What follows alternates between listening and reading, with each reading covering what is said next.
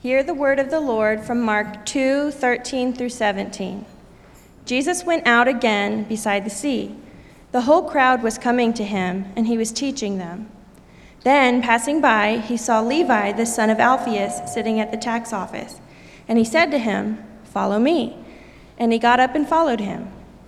While he was reclining at the table in Levi's house, many tax collectors and sinners were eating with Jesus and his disciples, for there were many who were following him.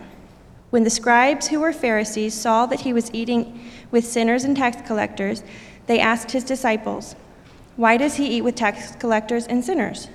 When Jesus heard this, he told them, "It is not those who are well who need a doctor, but those who are sick. I did not come to call the righteous, but sinners." This is the word of the Lord. Good to see y'all this morning. In case you didn't know, that was my wife. She's a very beautiful and godly woman. I love her. So I just had to say that. Now, we're going to continue through our series in Mark. We're talking about the gospel of the kingdom. Now, one time when I was in college, I had a really good friend, and he was telling me about this book he was reading. And the book was called Contagious Holiness. Now, full disclaimer, I didn't read the book, but he told me about the book, and it was quite interesting from what he told me. What he told me was how the gospel writers, when they saw the life of Jesus, they would say actually when Jesus entered a situation, the holiness and the goodness that came from him was contagious. It kind of spread to other people. Now, what's so interesting is that often in our modern society, particularly in church, we think the opposite. We think we can't be around quote unquote sinful people because their sinfulness, they'll get on us. And so we want to hide in our churches or hide in our little groups because we're like, well, we got to protect our holiness because if I'm around sinners, then it'll taint me. Yet Jesus had the complete opposite effect. He'd walk and hang out with sinners, and instead of him being infected with sinfulness, he infected them with his holiness. Now this kind of teaches us why Jesus is doing what he's doing. Jesus loves and pursues sinners. Jesus loves and pursues sinners. Therefore, Jesus' followers should love and pursue sinners. Let's pray. I'm going to ask the Lord to help us. Lord, would you help us to understand your word? Would you convict us in areas where we're wrong? And I pray that everyone in here would leave with just a deeper commitment to your love. That they would be convinced even more than they were when they came in about how much you love us. So speak to us through your word. In Jesus' name, amen. All right, we look at verse 13, and we got this idea that Jesus wants to communicate with his people. Verse 13, Jesus went out again beside the sea. The whole crowd was coming to him, and he was teaching them. Now, he went out to the sea because that was his normal teaching spot. We don't really live by an ocean or a sea or a lake. Really, the sea was really a lake in Galilee. And so we didn't have anything, no microphones or anything like that. So he would go to where the water was so that he would get on the boat and he would talk. And so the sound would kind of reverberate off of the water so that more and more people could hear him. It was just his usual spot to go and teach his people. And people flocked to him because they recognized his greatness. Like if Jesus is by the sea, we need to go be by the sea. Because his teachings are so profound, so rich, so much wisdom is packed into what he's saying that I need to go where he is. Now, I think one of the interesting things is if Jesus was, let's say if Jesus was at Falls Park right now teaching, you should probably go there. You probably shouldn't be here, right? If Jesus Christ is at Falls Park, then we all need to leave and go to where he is because we need to hear his teaching. And I think sometimes we wonder, man, I wish it was just so easy to know where he was, because if I knew where he was, then I would go to be where he's at so I could hear what he's got to say. But in reality, he no less teaches us today than he did back then. See, Jesus gives us something that some theologians would call the means of grace.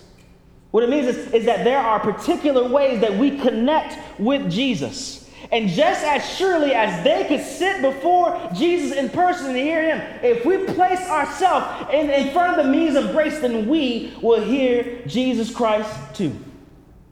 What are these means of grace? What are the places that we go to sit and listen to Jesus? Well, first and foremost, we go to the Word of God. Now, we just all agree that if Jesus Christ was speaking at Falls Park, we'd all get in our cars and go to Falls Park. Yet, it says that he speaks to us through Scripture. Now, is our Bible dusty? Does it sit? And we look at it sometimes, and we look at it and we go, oh man, it's kind of boring. I don't want to read it today. Because we don't actually trust that Jesus, just as much as Jesus was teaching them in person, when we open the Scriptures, Jesus Christ is teaching us. So the motivation for reading Scripture is not just to check a box, it's because I want to hear from the living God. And his word is living and it's active and it teaches and it changes and it transforms. So if you want to go sit at the feet of Jesus, go sit with the Word of God.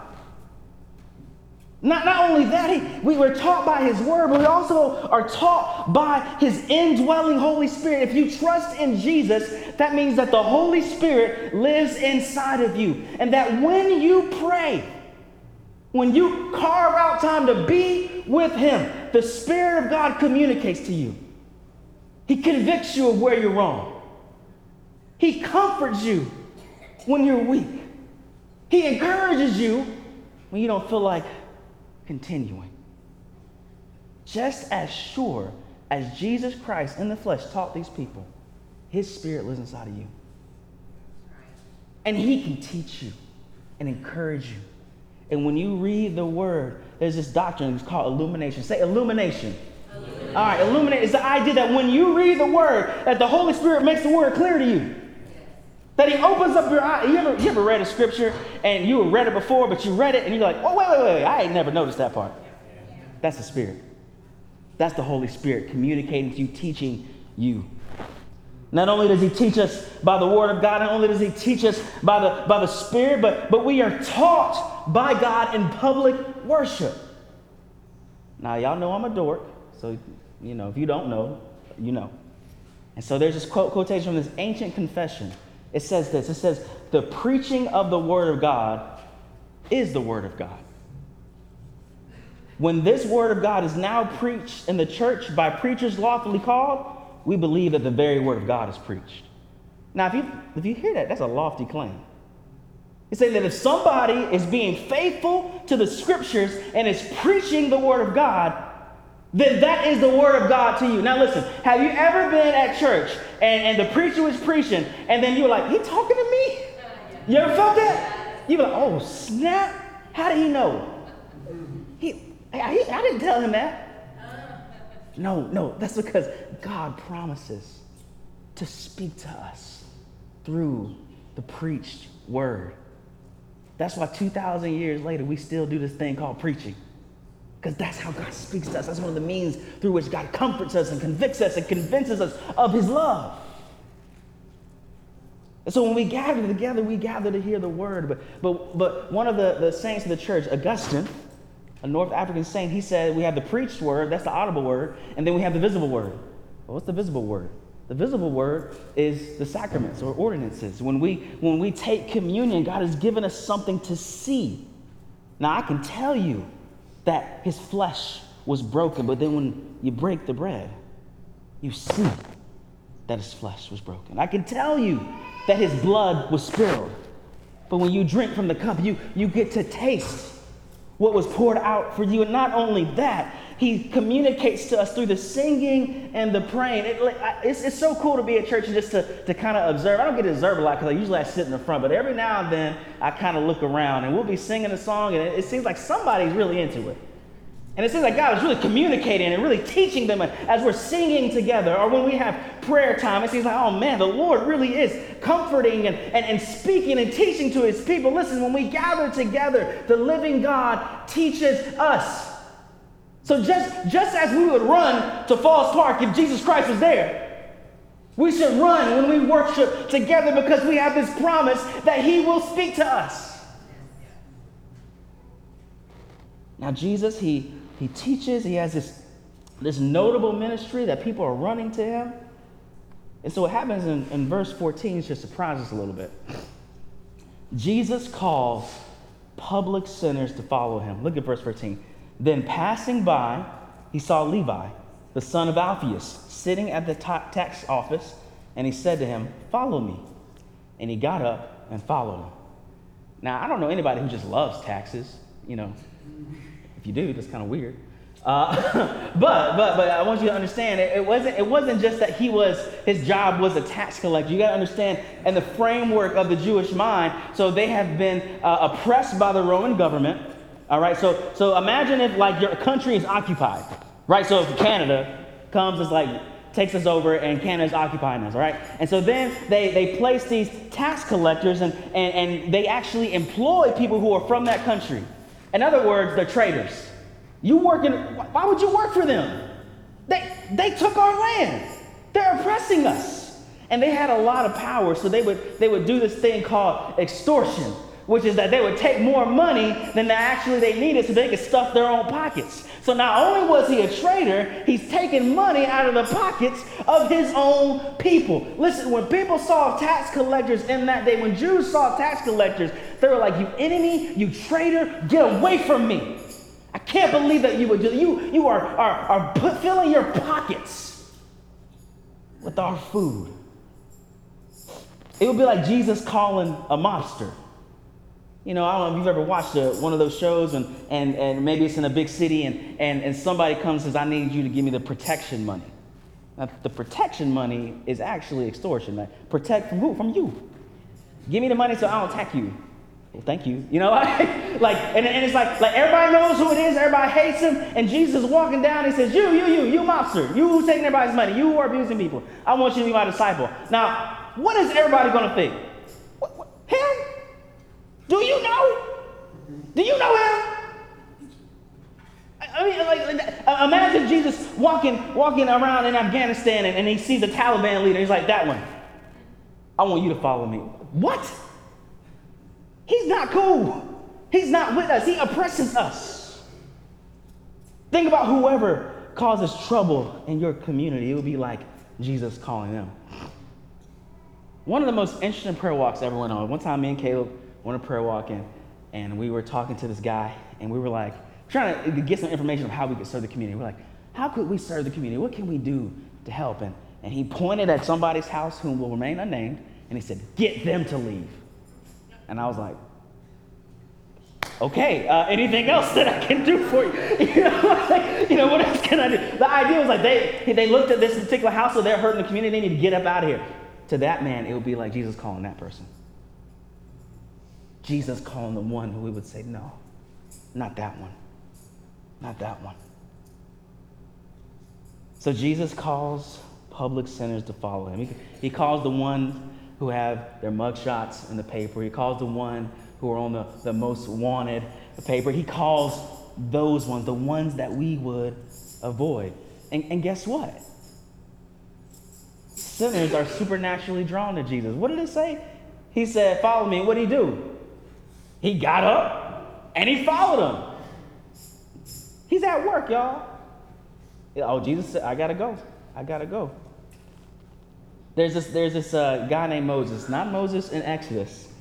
Moses in about the 300s, he was in the deserts of Egypt. He was a thief and a gang leader, and he would roam around the deserts and just steal stuff from people. And one day, Jesus Christ transformed his life, and he started to devote himself to a life of prayer. And one day, he's praying, and some of his former gang members, they come, and Moses is still a gangster. And so he beats them all up. All right, he beats them all up, and then he takes them to a superior. He's like, "Look, I got these people. They tried to steal something from me. I beat them up. What should I do?" He's like, "Teach them about Jesus." And so Moses, the one who had a gang, ended up having a gang of people who prayed. There's a time when John was really determined to get me to read this book. I'm sorry I haven't read it yet. But the book is called Street Guy. It's by this guy named Demas Saliberios, and he was a drug dealer in New York. And what I remember you told me is that when he actually started following Jesus and he started going to a church, that the FBI put people in the church to watch him. This is how bad the dude was. They're like, we don't know if he's for real. Jesus calls people like that. And then not only does he call him, he changes him. Levi, this tax collector, this public enemy, this traitor, this extorter, he becomes Matthew the apostle. And he writes the very first book of the New Testament, the Gospel of Matthew. Jesus calls public sinners, changes them. And that gives me so much hope, because I'm thinking, man, who could Jesus change through our ministry? And what's he going to do? Who is he going to call? Are we ready for that? Are we ready for some public sinners to come and get changed? I want that. So look at verse 15, and Jesus is still seeking fellowship with sinners. He says, while he was reclining at the table in Levi's house, many tax collectors and sinners were eating with Jesus and his disciples, for there were many who were following him. What I love about this is that Jesus actually spent quality time with sinners. He didn't just preach to them. He said he eating. Like, we're gonna have a meal together. And it's known that he would eat with sinners because his enemies would try to confront him on that. In Matthew 11:19, it says, the Son of Man came eating and drinking. And they, his enemies, they say, look, a glutton and a drunkard, a friend of tax collectors and sinners. That's what Jesus is known for, hanging out with people whom he shouldn't be hanging out with. He ate with the lowly and despised. He celebrated with those who are far from God. See, Jesus loves the public enemy and the morally scandalous. That's what it means, tax collector and sinner. Tax collector is the public enemy, the one that everybody hates. And sinners, that's just the ones who are morally scandalous. That their dirt is in the street and everybody knows. They know what they're like. He loves the one that everyone else hates. He loves the ones that are talked about and avoided. I remember when I first moved over here in this neighborhood, I would drive around and I would pray. And I remember there was one particular summer, I was driving up and down Anderson Road and I was praying, and I began to notice that I started seeing some of the same people walking around. And I started to know that I actually was seeing some of the same women walking around. And one of the things I noticed about them is you could tell that their life had been hard and that they had been out of the sun a lot. Their skin it looked like it was harmed by the sun. And it was hot. It's South Carolina summer. And I'm like, why are they walking around? What is going on? And they look troubled.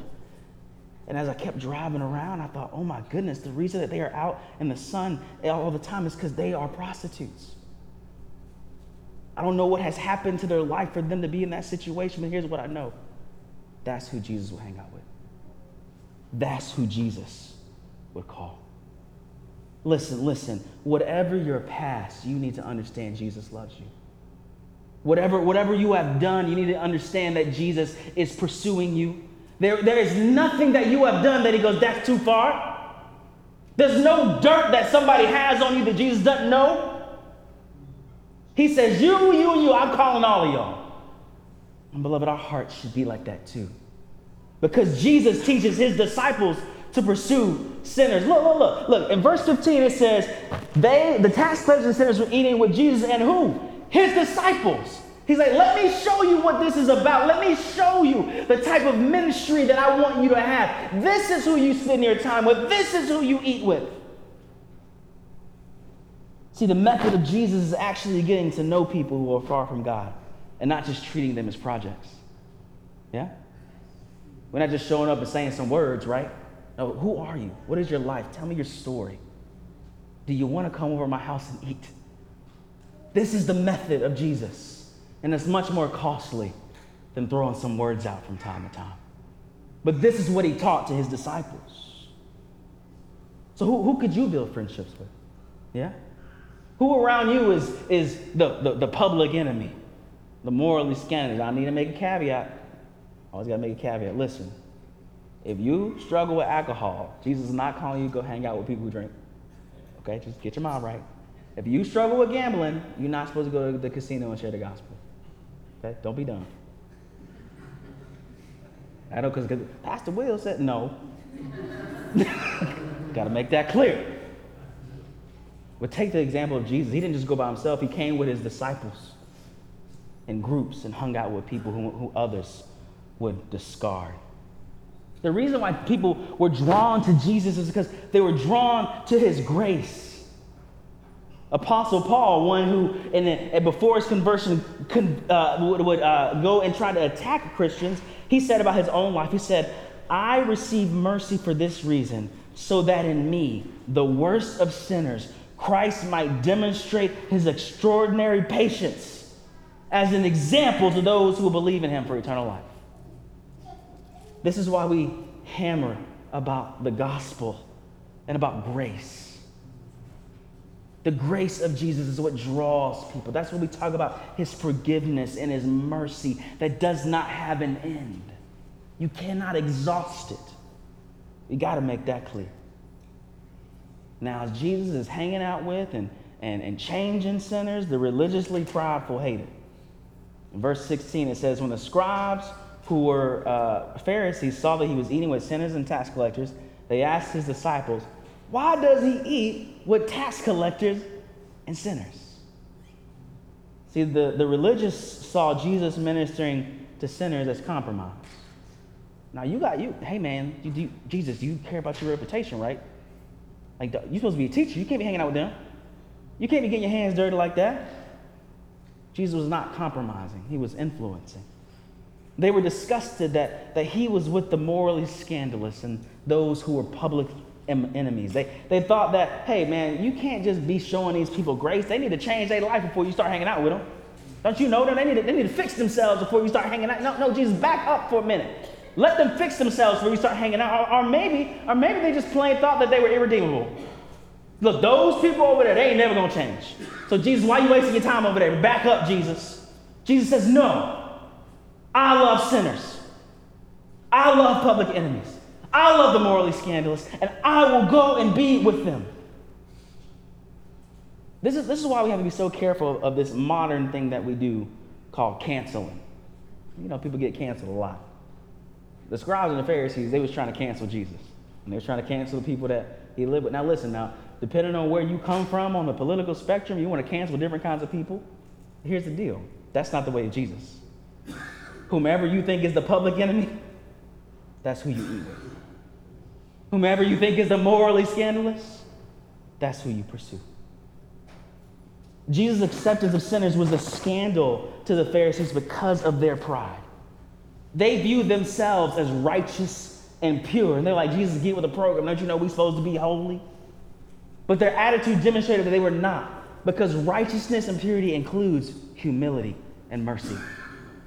If you are claiming to be righteous and you lack humility, then you are not. If you are claiming to be holy but you lack mercy, then you are not. They were self-deceived. I want our church to be a welcome place for sinners. I don't want people to feel like they got to fix something to come up in here. I don't want nobody to feel like they getting looked down on. No, we have to have the attitude of Jesus. You are welcome. Come. Look at verse 17. It says, when Jesus heard this, when he heard what the Pharisees said, when he heard this, he told them, it is not those who are well who need a doctor, but those who are sick. I didn't come to call righteous, but sinners. See, those who think they are well, those are the ones outside of the reach of Jesus. Those who think they got everything together, those are the ones that Jesus doesn't help. That's a dangerous place to be when you're feeling real good about yourself. See, the Lord rejects the proud, but he gives grace to the humble. Now, I want you to pay attention to what Jesus says. He said, when Jesus heard this, he told them, it's not those who are well who need a doctor, but those who are sick. I want you to see something. He compares sin and sickness. And I think that when you think about sin, you think you did something wrong, fix yourself. You think about it primarily as someone, they did something. It was an active thing when somebody is sick, you're like, they are afflicted by something. Something is attacking them. I want you to understand the grace of Jesus, that he sees sin not only as an act that you were committing, but as a sickness that afflicts you. And let me tell you how I know you can understand that. Have you ever done something in the middle of while you're doing it, and right after you did it, you go, why did I do that? Why did I do that? I knew it was, why did I do? You had this compulsion to do what was wrong. You ever been there? That's just me. Okay, all right, okay, let's be, okay, whatever. Y'all righteous. Anyway. Listen, you know that when sin is active inside of you, you end up doing stuff, and you're like, as you're doing it, you're like, this ain't right. But there's this compulsion drawing me to do it. Listen, Jesus sees you and he has mercy on you. When Jesus sees a sinner, he doesn't just say, get your junk together. When he sees a sinner, he says, I see someone who is afflicted with sin. And I know that they're doing stuff that sometimes when they do it, they don't even want to do it. And I have come to bring healing to them. That is how Jesus in his compassion views sin. Not somebody who's like, oh, you just done something wrong, so get up out my face. No, I see that sometimes you are so conflicted when you're doing the very thing that you know you ought not to do, that you have this impulse. Listen, that is the principle of sin at work in us. And Jesus has compassion even on that. Now he says, I didn't come to call righteous, but sinners.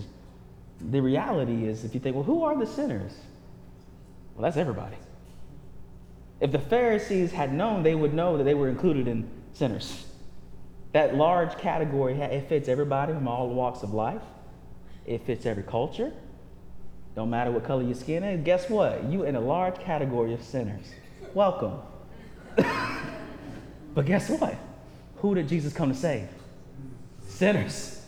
Sinners. He came to save those who are sick with sin, who do things and they go, why did I do that? Who look at themselves and they have such a low view of themselves and they think, I know what they think about me or what they would say about me, and there's things that they don't even know that I've done that is wrong. And he looks at them and says, I've come for you.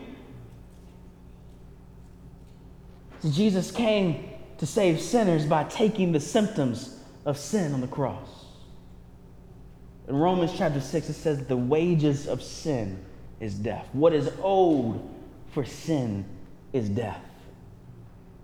And the Bible describes this death in a couple of different ways, but one of the ways it describes this death is the separation from God.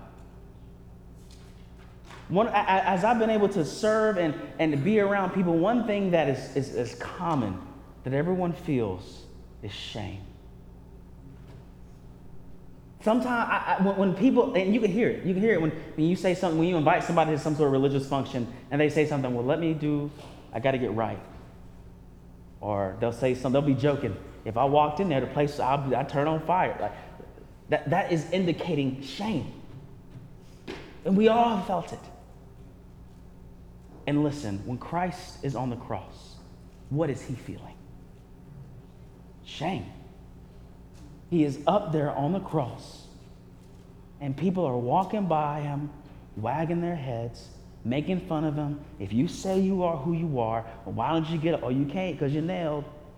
Jesus is feeling that shame. He's taking the shame that we ought to feel for sin, and he is bearing it. When he is the only one who ever lived, who only deserved honor, he takes our shame.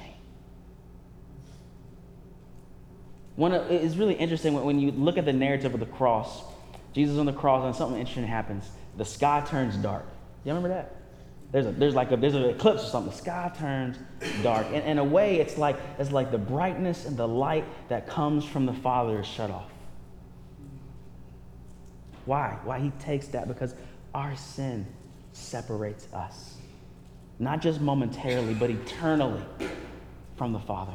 And Jesus Christ takes our sin, our shame, our guilt. He came to save sinners.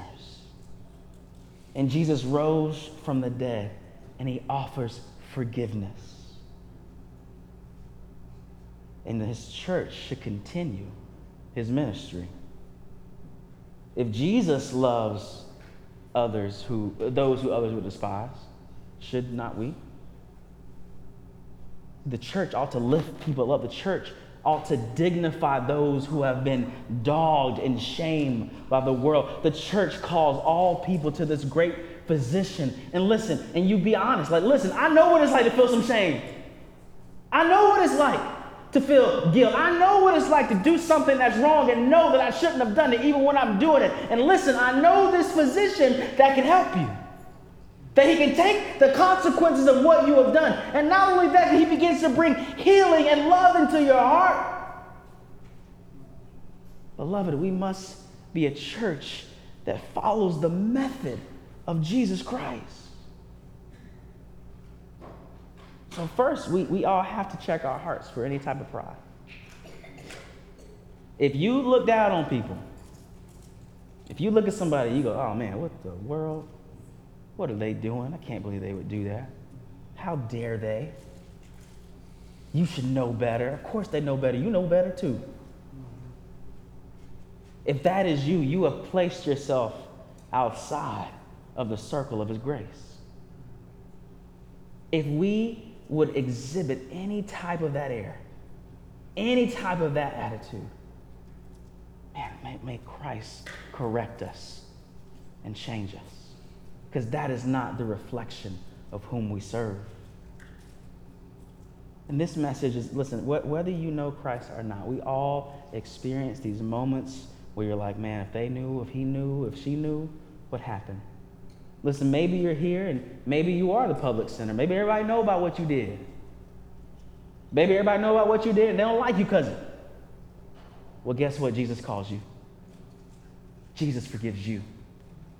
Jesus loves you.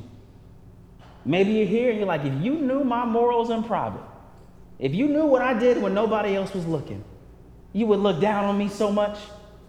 Well, guess what? Jesus knows exactly what you do. And he says, I want you. I love you. I'm calling you. You follow me. Maybe you're here and you're trying to hide your sin sickness. And Jesus says, come to me. I am the physician. Listen, Jesus and his followers love and pursue sinners. So one of the things I encourage you all to do, if you follow Jesus, I would encourage you just to review your schedule. Would your schedule match that of Jesus Christ? Would your schedule reflect the fact that Jesus loves those public sinners and he loves those morally scandalous, and he demonstrates his love by spending time? Does your schedule reflect the ministry of Christ? And if it doesn't, ask him, Lord, help my schedule to reflect you. Help what I spend my time on to reflect the grace that you have demonstrated on the cross. I hope and pray that our church's schedule does match that. That we're spending time with those who are far from God so that we can demonstrate the love of Christ to them. So Jesus pursues sinners and loves sinners, and that's good news because every single one of us would go into that category. And he saves us, and he heals us, and he recruits us to his mission to go and do the same. Let's pray. Lord Jesus, I thank you so much for your word. Lord God, you demonstrate your kindness and your love. You love us. You love us when we are unlovable. When we have done things that deserve shame. You love us and you say, I'll take your shame. Lord, I pray that our church would be a place where those who are weighed down by sin and guilt and shame would feel welcome. That this would be a place where those who are weak and lowly and hurting could have their head lifted up by Christ Jesus. And Lord, would you demonstrate your goodness by doing exactly what you did with Levi, that you would welcome sinners, that you would change them, and that you would send them out to continue your ministry. Would you do that with us, Lord Jesus? In your name, amen.